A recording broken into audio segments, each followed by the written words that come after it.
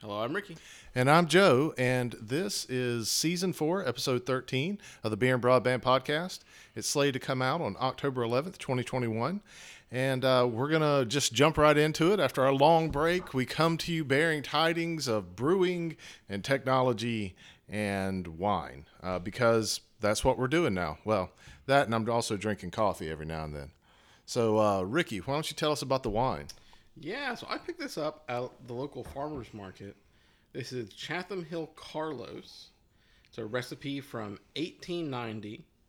It says Chatham Hill Carlos wine is made from the beautiful bronze Scuppernong grape. The 1890 recipe has been passed down through the century. The Carlos wine has golden hue and silky smooth light and velvety finish. The best sweet wine in America. Which that's a pretty bold statement to put on your last Yeah, line. it is a very bold statement. I don't know if I agree with that last statement. It is a very good Scuppernong wine. It's very wet. It's not very leggy. Yeah. So there's not a lot of tannins. So if you're wanting something that's a white wine, but also has a lot of depth of exploration and flavor and things like that, none of that is kind of a one-note wine. It's sweet, but it's grape sweet. So it's not like a bunch of sugar Yep. just added to grape juice, which I like. But yeah, this is pretty on par with something like the Firebrand. What's the ABV on it? I think it's 12%. Okay, that's about right for something like this. Yeah. Doesn't it? You wouldn't really be able to tell that it's 12% necessarily. I think for a North Carolina wine that's a sweet Scuppernong type wine, Yeah. this is one of the better ones. It doesn't have that kind of off flavor that a lot of Scuppernong wines Yeah. have. Yeah. What I really like about it is it's a really high acid wine, but it's got a very good acid profile. Like it punches you. It's not citrusy. Just, if you've ever had something that's not like a citric acid in food, it hits your tongue hard, almost like a vinegar. But it's got such a pleasant flavor to that. It's not like off-putting, even though it is very sharp. Yes, definitely. So tell me, you said there was also a red wine. There is. Yeah. They do a red that I couldn't bring over because I couldn't find them at the farmer's market again in time before the episode. But the red's even better. So I want to bring that one over at some time because it does have more of those tannins. It got better depth of flavor. It's still also sweet. Both of their muscadines are very sweet. But overall, I'm kind of happy with both of them, especially because it's only like $16 for a bottle. Yeah, I mean that's not a bad price. If I could get it for 10, I'd say this is a great wine because this is kind of on par with like the Firebrand holiday wine, like as far as like flavor, like equality. I wouldn't say the profile's the same, but like this is a sweet wine, that's a sweet wine, that one's spiced, this one's more acidic, but like in comparison between each other, if you're just comparing how deep they go into flavor, they're not very deep. They're kind of one note, but the one note they have is good. So if you're looking for something sweet to drink, this is a good one. And if you have a Chatham Hill or Chatham Hill, I think is how it's pronounced. But if you have that, available to you in your area, you should pick it up. Or if you're in North Carolina, you should grab one. Yeah, it's certainly really nice. We could also grab some other things from them. They do some like blended wines that like half the I won't say percentages because I don't actually know, but just you can see it like on the advertisement how they talk about it because they were doing a tasting there, where they've got like French grapes. They've got that juice brought in, or they're growing them themselves here and then mixing it in with like muscadine and other things. So it's kind of got like, it's like a champagne with a finish that they put onto it and things like that, which were all very nice. We tasted like 6 different things, all of which were good. These 2 muscadines just really stuck out because I won't say like muscadine wines aren't good. It's just it's harder to find a good one because there's so few of them that get made. It is. It's much harder to find a really good muscadine wine, and it's really hard to find a good sweet wine like this. Yeah, there's Moscatos and things like that, but normally sweet wines that are, these like port, flavor wines or something like that, because I know that's like a whole category. Yeah, ports can be wonderful and delicious, but they're so much. You can only have a tiny amount. This is more of like something you could split a bottle with a friend and be happy with it. Yeah, that's exactly what we did with the red. There was a little much to do all in one sitting, but in 2 sittings we just wiped out the bottle. You can almost treat it like table wine. Yeah. So let's talk about our Skeeter P. I don't like that name anymore. The more you say it, yeah. Yeah. Well, so I kind of expected this to be kind of like the lemonade mead that we made before, which was a little overly. It had that footy kind of. There was definitely some sulfur to it. It was a hard fermentation. Yeah. But I mean, even on top of that, it was like the lemon juice and everything. Just it didn't taste right. Yeah. There wasn't the right amount of sweetness and bitterness and sourness and everything to kind of like balance each other out.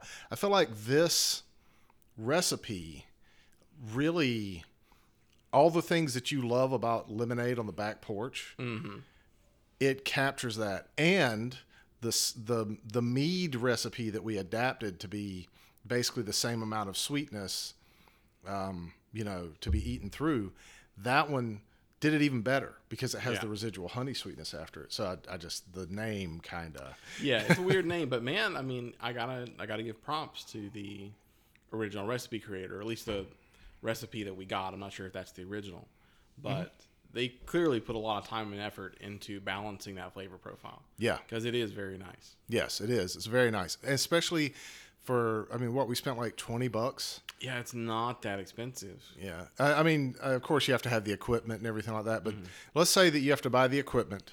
You have to buy a 5-gallon bucket. Your chemicals are about $10. So that's like $20, and then it's $20 worth of materials roughly. I don't want to say exact because things like that fluctuate. But let's say you're invested for $40 in all the stuff that you need to do it before bottling. At bottling time, you're going to have to spend another like $40 or so. But if you make a batch every time you run out of bottles, and you just have you collect all your beer bottles and stuff like that, because you're buying a bottle and you get free beer, at that point. If you do all that, then you're looking at, being invested somewhere in the $60 range, maybe. I mean, it's cheaper than like the ciders we make. Yeah. Because, you just buy that concentrated lemon juice. It's a lot cheaper than buying like 5 gallons of apple juice. Yep. And the mead's only slightly more, hard to make or more expensive. It adds just like the difference another in $20, price $30. Yeah, exactly. It's just the difference in price between white sugar and honey. Yeah. That's it. Yeah, exactly. So I think this is like, I can't wait until we're going to rack it today, bottle it, and then take the final gravity reading, do all that stuff, put the drops in to carbonate if we want to carbonate. So, because I think we talked about carbonating half of it and leaving half of it still. So we're going to do all that today, right after we finish this show, and then we'll be back in like 2 or 3 episodes to talk about how it. And how it all tasted. Yeah. Well, how it ferment, how it the whole carbonated, everything like that. So don't want to give away too much, but I do just want to let everybody know it's come along really well. We did it over the break, and it's been good. Yeah, the tastings from going to primary to secondary were amazing. Even with no aging, no resting, no degassing, anything, it was good. Yeah, absolutely. And it didn't really have the sulfur footiness to it. Yeah, it really didn't. And that's I think the most impressive part, because it's really hard to brew in these high acid conditions. You get a little bit too much lemon juice and it just kills you. And I kind of think that was the problem with our first lemonade mead. We went back and tried to like make a second one using like lemonade powder. That one was, overall it fermented better, but it didn't have the right taste. This hit that great balance. I mean, I wonder how many batches the first person had to make to get that ratio right. Well, so the difference between the two things that we were doing, this is a wine, right? And we did a mead, and all we did was just like substitute. But the honey that we chose, I think, is a big part of this at this point, because the first time we did it with wildflower honey, if I remember correctly. We did it with orange blossom. We did it with orange blossom? Yeah, Okay. that's almost all I carry. That's what I got the big batches of. But I mean, regardless, I understand exactly what you're saying. Flavor profile, honey choice, and all that has a huge impact on that. Even what type of yeast you get, because it leaves its own flavors behind. Yeah, and we used Red Star the last time, and not EC111. Yeah, so Or like EC118. flavor wise, I'm kind of discounting that. I'm just saying like the roughness of the fermentation. Because the first one we had that came out really footy, had a lot of sulfur to it. We had to let it degas for a while. We didn't have that problem with this one. No, because it skirted, I guess, just on that line of being acidic but not too acidic. Mm-hmm. Yeah, I mean, definitely. I'm not discounting that. I'm just saying there's a lot of variables. Yeah. Flavor is its own monster. You got to try and tame. Yeah, and we used some, because like last time we used what were the chemicals we used in it for was it Fermade?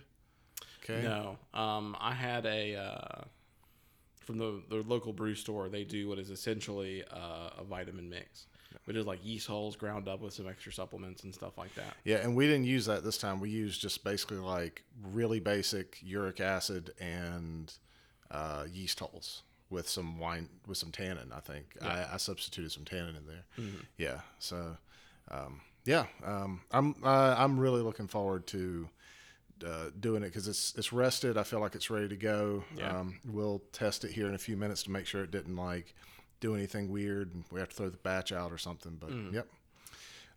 So let's talk about that FIO BTR 3K you got sitting right there beside you. That's a Bluetooth 5.0 receiver and a USB-C DAC. So you can plug it into your computer and use it as a DAC. I've been using it for about a week. All of our business meetings that we've had at work, I've just been plugging in a set of headphones to it and using that because it's got a mic on it. Yeah. To do my thing. So I know what I think about it, but I'd love to hear what your thoughts are. Yeah, I kind of like it. The audio quality for me was a little bit different in a good way. It was a little bit brighter, a little bit crisper, not to an insane degree. But what I really like about it is that there's really no quality loss between when I had the headphones directly wired in and when I was using the DAC. So like kind of all that stuff that can happen when you've got like a Bluetooth headset or something that's a little bit muddier, that wasn't really happening. And it lets you take a wired set of headphones and turn them into wireless headphones. Because there's always that price trade-off there. When you get like a really nice like Bluetooth headset, it's always more expensive than its like wired counterpart. So you could just say, all right, well, instead of getting this wireless headset, I'm going to take that extra money and get an even better wired headset and then make it wireless with this little dongle. Yep. As long as it can, so it's got a limit on how much its amp can push, of course. But as long as it can push headset, I mean, and you've got anything that's like, low ohms, I think it's 2 ohms or something like that, up to, like 10 or 15 ohms. I'm not exactly sure what the range is on it, because I didn't think about it until just now to look that up. So maybe I'll do that while we're talking about it. But, and of course, let me just put this out here. We're not affiliated with FIO in any way. There's no sponsorship. I bought this with my own money. I just thought it was cool and I wanted to talk about it. But it has aptX HD, aptX LL, LDAC support, and a balanced output, which is really nice. And I don't know what the ohms are, so I'll look that up. But it's got a maximum amount of ohms, so you can't pair it with like a really hard drive. And I said 2 ohms a few minutes ago, but you can't pair it with a really hard driving set of headphones that need a lot of power. So, probably no Sennheiser HD 800s or 880s or anything like that. I think that's the right model. The ones that really need are Fostexes that need a lot of power or anything like that. But if you've got a pair of Sennheiser HD 598s, I think that's what those are, or those are 599s. if you've got a pair of those work really well with this. And you know, the brightness and the bassiness also all has to do with whether they're closed or non-closed, you know, all that stuff.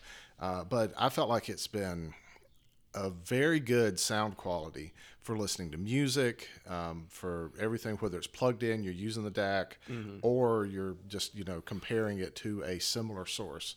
Now, of course, if I'm going to something that's more like my shit stack, the Magni Modi, you know, kind of thing. If I've got that, then that, of course, is a better experience, I think, overall. But the convenience to experience for this is wonderful. And if you combine this with something that we'll talk about a little bit later, like the Sennheiser Bluetooth transmitter with a CD player or a iPod or something like that, you have a really great experience that you may not otherwise get, because your phone is constantly going to try to bother you about stuff. You know, it's constantly going to update you. You don't People put are that going do to call. not disturb on or something. Yep. Yeah. I mean, even if you put the do not disturb on, there's certain things that still come through. You know, I was I have do not disturb on. I was in a meeting, and you know, using this, and somebody called, and because the call came through on silence, it still just cut out my meeting. Oh, gotcha. Yeah. So you don't have yours set up to ignore? I did. I had it set up to ignore. Really? It was one of those calls that just Interesting. came through. Because it's you know, you have your emergency contacts. It was from an emergency contact. Oh, okay. Yeah. You got to go turn those off separately if you don't want the contacts to reach you. Yeah. So you know, I hadn't done that. So you know, phones are set up in such a way now where they're not really intended to not have that experience. So if you want to decouple a little bit, you know, phones are great for convenience, but this gives you kind of a nice balance of that Bluetoothy convenience with, you know, either the Sennheiser or the AirFly. The AirFly will pair to it really nicely too. Okay. So I've talked about that before. The Bluetooth transmitter. You know, so when I'm like on a trip or something like that, I can plug, you know, like the AirFly in, take this out, and I've got my experience there. Yeah, it's good to be able to transform those things, right? Because, like, even if you're, like, say you're in the situation, you've already got your really nice wired headset, but now you're going to get into, like, jogging outside or something that you really want to be wireless for, and you don't necessarily want to go buy another nice wireless headset. Well, you know, this thing is, like, what, $60, $70? I think it's $69. $69, yeah. So, you know, that's cheaper than a good pair of headphones that are wireless. Mm-hmm. So you can just, you know, take the stuff you already got, throw it in there, get a little bit better audio quality out of it anyway. Kind of a win-win situation. Yeah, absolutely. I just do not have anything that I'm like, this is not good. Everything about it, I'm kind of like. What's the battery life on it? I haven't run out of batteries yet, and I've used it all day. Okay. Yeah, I guess that's also a loaded question, right? That's very dependent on the power requirements of your headset. Yeah, but it's got it's a Bluetooth, you know, low E kind of thing. I don't know. Yeah, that's what I was saying. Like, I think the Bluetooth part of it probably lasts a ridiculous long time. Your real factor is how much energy your headset needs. Yeah, exactly. And so the battery in it's a 550 milliamp battery. So I mean, on something like this, it says that it should last about 9 hours, and that's like all day. Yeah, pretty much. Using it. Yeah, and that's not plugged in as a DAC because it charges if you plug it in as a DAC and everything like that. And you can use it while it's plugged in. It looks like it'll output on the 3 millimeter up to 80 ohms at 32 or 80 milliwatts at 32 ohms. Okay. Or 220 milliwatts at 32 ohms on the 2.5 millimeter. Okay. Yeah, so that's pretty respectable. Yeah. For a little thing like this. Now, I mean, this is the kind of small brother of the BTR5, which, I actually said that wrong. It's 25 milliwatts at 32 ohms or 78 milliwatts at 32 ohms. Okay. Yeah. I mean, that's still really respectable. Yeah. I mean, I think you're right. Unless you're like a power user with a really like specialized set of headphones, your headphones are probably going to work with this. Yes, absolutely. I mean, these Sennheisers sound great. I've got a pair of the Audio-Technica 25s, I think.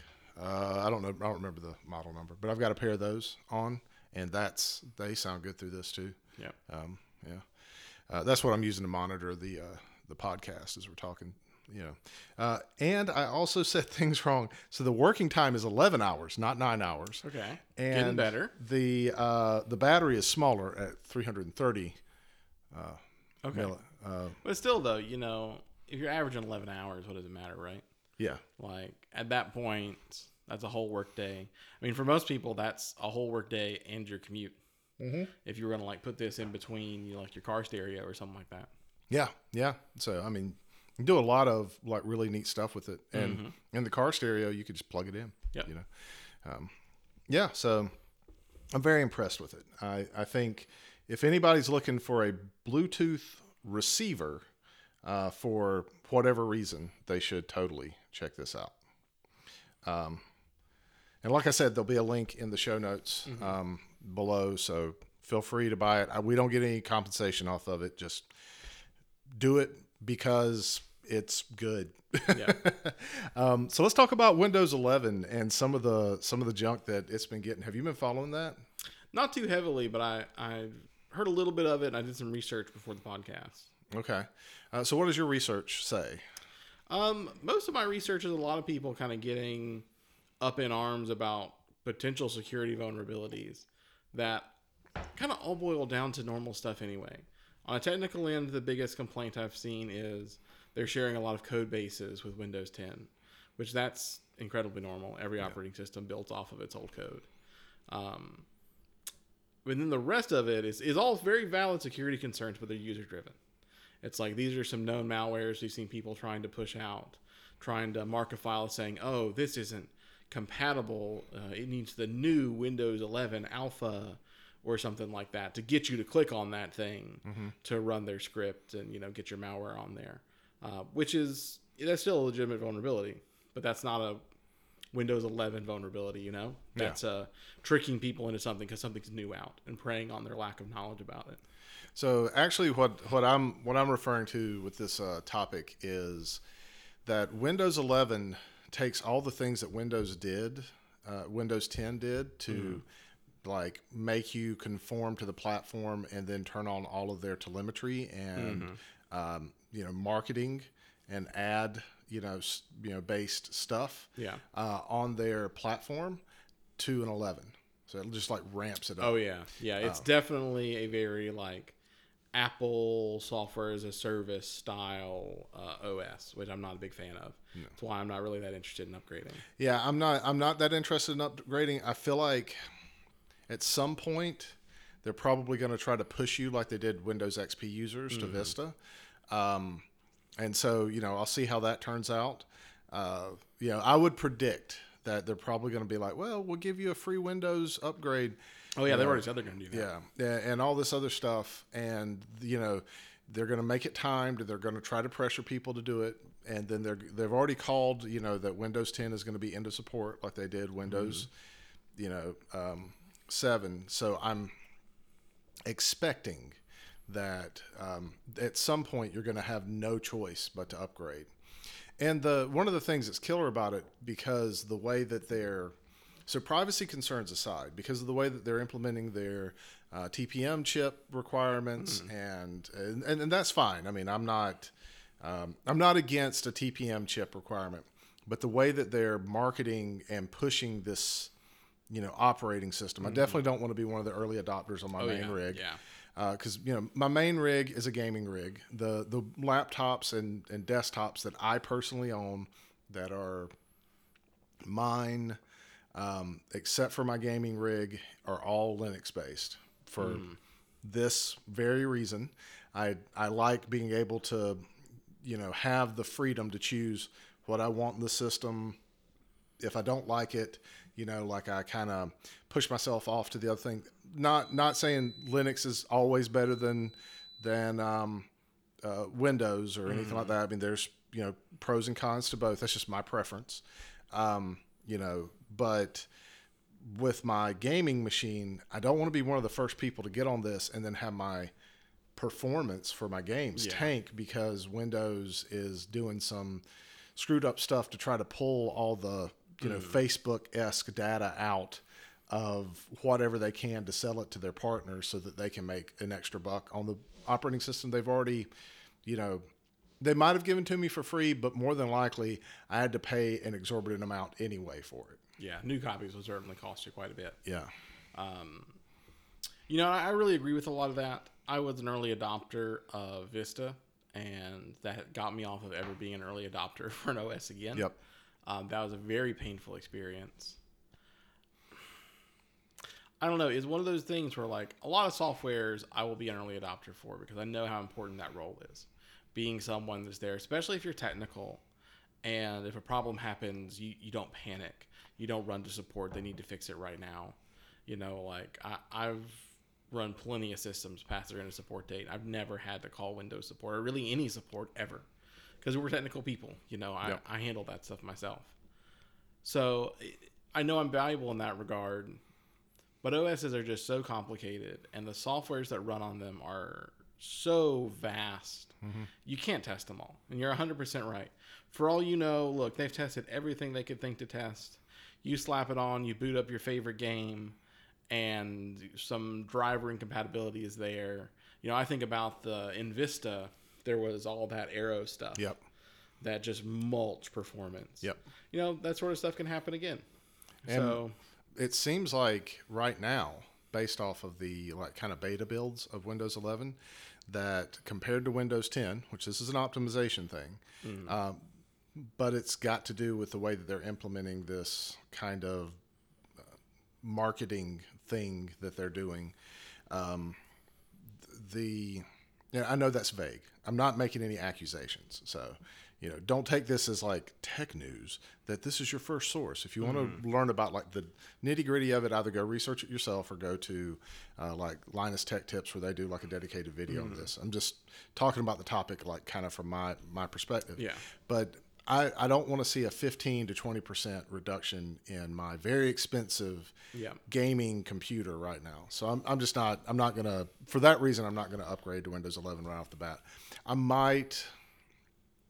may do it just on because right now I've got two gaming computers. I've got my one that I bought with the 3080 and then I've got my one that I've had a 2070 in for a while. Mm-hmm. So I'll probably upgrade the 2070 and see how that affects this older machine. It doesn't it has software TPM, all that other stuff. And then I'll probably leave the 3080 because if the 2070 loses a little bit of performance, I'm not going to care as much, but I'm going to be really like teed off if my 3080 does. That's always the hard part of having a custom computer, right? So like Windows to an extent makes the drivers for the machine. Really only for generic hardware, which that's always a crapshoot anyway. Because if you're using the generic drivers, the manufacturer doesn't even make drivers. So you're just completely beholden to whatever happens on it. I remember getting quite a few cases early in my career about things exactly like that. Mm-hmm. OS changed. Now none of their generic driver software stuff really worked that well anymore.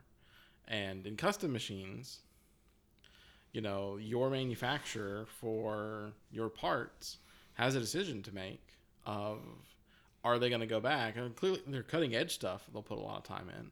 But if you've got that 5-6-year-old motherboard or that 3 or 4-year-old graphics card, I mean, they're probably using a tool to generate those drivers. They're not honeycombing them. They're not going in and doing huge performance tests on old hardware.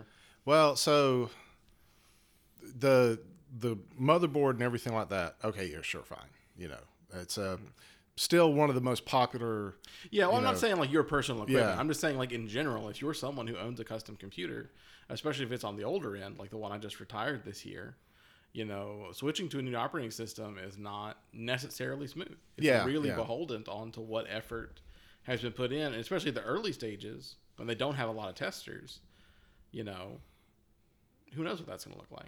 Gets you back into that Arrow situation where tons of stuff was breaking down constantly because they didn't know how to handle that new graphics layer.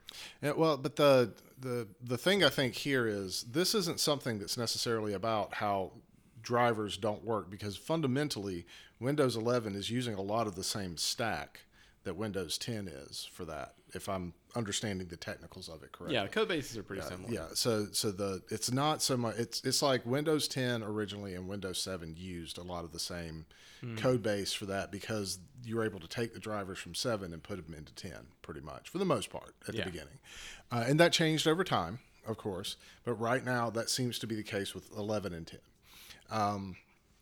More, I'm talking about that there seems to be a prioritization of what Windows 11 will do with the processes that it's using, if I understand correctly. And so all the marketing data gathering stuff takes out prioritization over the front and center thing that you're doing. And they're using, sorry about that, everybody. I bumped the mic. But they're using this to like be able to take away power from whatever your front and center application is, and push it off to those performance optimization stuff. Yeah, and that's always it's been a little bit of a crapshoot. I've had a couple times in my career I've needed to go and like do the manual setting of how high on the priority list certain processes are, and I think they've taken that away with this. That's one of the big problems. Oh yeah, if they've done that, that's a serious no-no. Yeah. That's one of those things I actually don't expect it will affect like gaming computers that often because they generally have a surplus of resources. But I think like those budget machines, especially I think about like a lot of engineering machines doing things like AutoCAD and stuff. Yep. That'll be a huge impact on those. But it is reducing the gaming performance in most AAA games, like Tomb Raider and stuff, by about 20%. Really? On high-end graphics cards. Wow, that's crazy. I would think, because all optimization does for those is give resource availability preferences. So for you to be seeing degraded performance, it means you are hitting the upper limits of basically your resource capacity, which is a little bit odd, I guess, except for maybe, now that I'm talking about it, most of these people taking these sort of performance metrics have other software that is taking those metrics for them while they play, so there might be some conflict there. Maybe it's giving more prioritization to those applications that are recording these statistics, and so they're dropping the game down.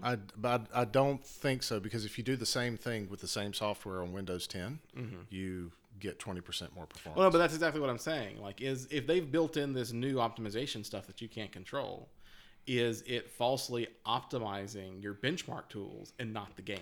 It seems to be that the processes that it's optimizing for are all around the data scraping engines that Microsoft has in Windows I just 11. can't imagine. I mean, like, how badly does this have to be written that's a performance issue? Well, so evidently the Windows 11 beta tester, bug tracker team doesn't exist anymore. Same thing with like Windows 10. Yeah, they cut that out. So who knows? Who knows? Yeah, that just almost blows my mind to think that your data collection is that resource intensive. Now this is pre-production, software, so that could change. So I'm not. It could. But I mean, there's bad implementation things you can see. Like if it's sticking to the gaming stuff, because I think our audience is maybe more exposed to that. A lot of the gaming stuff we talk about, I think about when the new BattleNet launcher thing came out. That was just a crap show. Oh yeah, because it was essentially a standalone web page built into it. Built into a custom browser. Yeah, which just mulched performance. Yep. Having to deal with all that like network layer web stuff when it could have just been, actually written in a language that it was meant for. So maybe it's something like that. Maybe a lot of this data recording utility is somewhere in that higher application stack. It's doing a lot of network stuff. It's doing a lot of browsing stuff, a lot of web stuff. Yep. Built in HTML and PHP instead of like C++ or something. I think that's probably the situation. So, I mean, exactly why I was like, I think this would be an interesting thing to talk about, because I understand, like, if it's just poorly optimized and it's choosing like the wrong software to optimize. Okay, I get that. Like, you're trying to optimize the streaming software that doesn't need as much optimization as like the game. That's stuff that can get worked out in code. But if you're intentionally de-optimizing everything or deprioritizing everything else, because you want to optimize and prioritize your money making thing, when these customers they're kind of paying customers anyways. Yeah. That is going to push people off that you probably don't want people to be pushed off by. Yeah, that's going to be really hard because Windows makes on the consumer non-enterprise, like, I don't know what you call them, like residential or whatever customers. The real money they make there is just on market dominance. Yeah. It's like most people have Windows, so most people are buying Word. You make your money at Word or Office 365 or any of this other stuff. You don't have to make that much on your operating system. So to see them go that direction is a little odd to me. I mean, sure, like everything takes a little bit of your data and use it, even if they don't sell it, they use it internally to know what products people want to use and want to buy, usage, statistics and stuff like that. But to prioritize those things just seems really weird because I feel like it doesn't need to be. Like, that does almost scream to me like this has to be like a constant data stream when it could just be collection and then every so often upload. Like, once the resources drop back down, you've got access. I think they want it to be constant. I think they want it to be. It's the same data. Yeah. I mean, what are they? That makes me wonder what they're really going to try and do with it. Because if it's just data collection and then just metrics runs and stuff like that, that doesn't need to be real. So I think there's three things that they're probably going to do. Probably one is like a CSAM type thing where they're going to try to scan all the files on your computer. And if you've got something that's not supposed to be there or illegal, you're going to they're going to upload that. They're probably going to use that same engine to have some way of being able to identify possibly pirated or user-made content that might get flagged, and then they can either remove or send that information to Sony, or because they've done that before, right?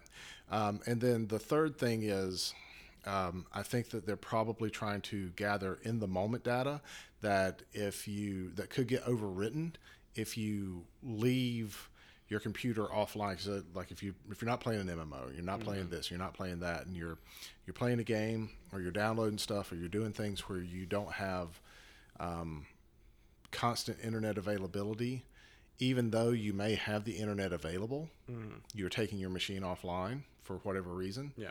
If that's the case, or you're caching something or something like that, having this constant telemetry allows for that to not be local on the machine and possibly be taken off or removed. Like they can gather that and do something. And it might be nefarious, might not be. Yeah. It might be something where they're trying to do something like, well, for all these good reasons, we're trying to do this. But they could also be doing things that, the privacy concerns are there. Yeah. Like, I totally get it. And I've struggled with some of these same things, like in my personal job, like having to both collect data, but, keep people's stuff private. And there's a balancing act there. But companies like Microsoft and Google and Amazon have not, Google more so than the other two, but they still do not have the track record to say we should be able to do this. I mean, Microsoft does have some things though, like in their Xbox controllers, for instance. I was listening to Linus Sebastian from Linus Tech Tips talk about this earlier this morning. He was talking about how you can still, in all of the Xbox controllers, replace the battery in them. Mm-hmm. That's unheard of for the most part globally. And it uses standard batteries. It's not some sort of specialized thing that becomes e-waste. They're all rechargeable, all replaceable, standardized AA batteries. That's pretty awesome. But then you have something like this Surface Book that's sitting here that is not as easily replaceable and more welded together. Yeah, I mean, Microsoft's got a better track record than most, but I guess I'm more concerned about, and maybe this is the nerd in me, the optimization of all that. Because that should be such a lightweight process. I'm hoping that's like a bug. They've messed something up. It's going too far, because I just can't imagine like something like data collection that you already got access to being such a performance hog. Yeah. I mean, most of the things that you think about that are like classic resource hogs, like certain web browsers and stuff like that, is because they are enforcing I need this much memory to run. I'm going to have it available beforehand. Every time there's a new tab, it's actually a new process, even though it's in its own window and stuff like that. But like data collection, even as a stream, is so light. Yeah. So who knows? I guess time will tell, right? Yeah. We'll find out what's going on with that. But that seems like something that should have really been squashed before the first because I think like last week it dropped, right? Like you can get it now. Well, it's alpha, but you can still get it. Yeah, well, it's beta. Yeah. It's the beta, but you can get the production's coming up like in like a week and a half. Yeah. Yeah. Yeah, if you're on their whatever early adopter thing. You can like buy it in stores, like coming up in like a. I mean like last week. Because I am part of their beta for like their browsers and stuff. Yeah, you can totally, you've been able to get it for a couple of weeks. Like as far as like the Windows 11 like beta that you could be part of. And, well, it's open now is what I'm saying. Like anyone can grab it. That was like October 5th. Yep. Yeah. All right. Well, I think that's the end of this episode, unless you got something else to say about that. No, I think I'm good. Check out the Chatham wine, Chatham Hill wine, the Carlos. It's a pretty good thing to drink. Otherwise, we have a Patreon and a Twitter, and we'd love for you to engage with us there. We do appreciate anybody that gives us suggestions or anything like that. So we'd love to hear from any of our patrons or anyone that's got any thoughts on, just things for the podcast topics. But this has been the October 11th, 2021 episode of Beer and Broadband, Season 4, Episode 13. And we'll catch you next time.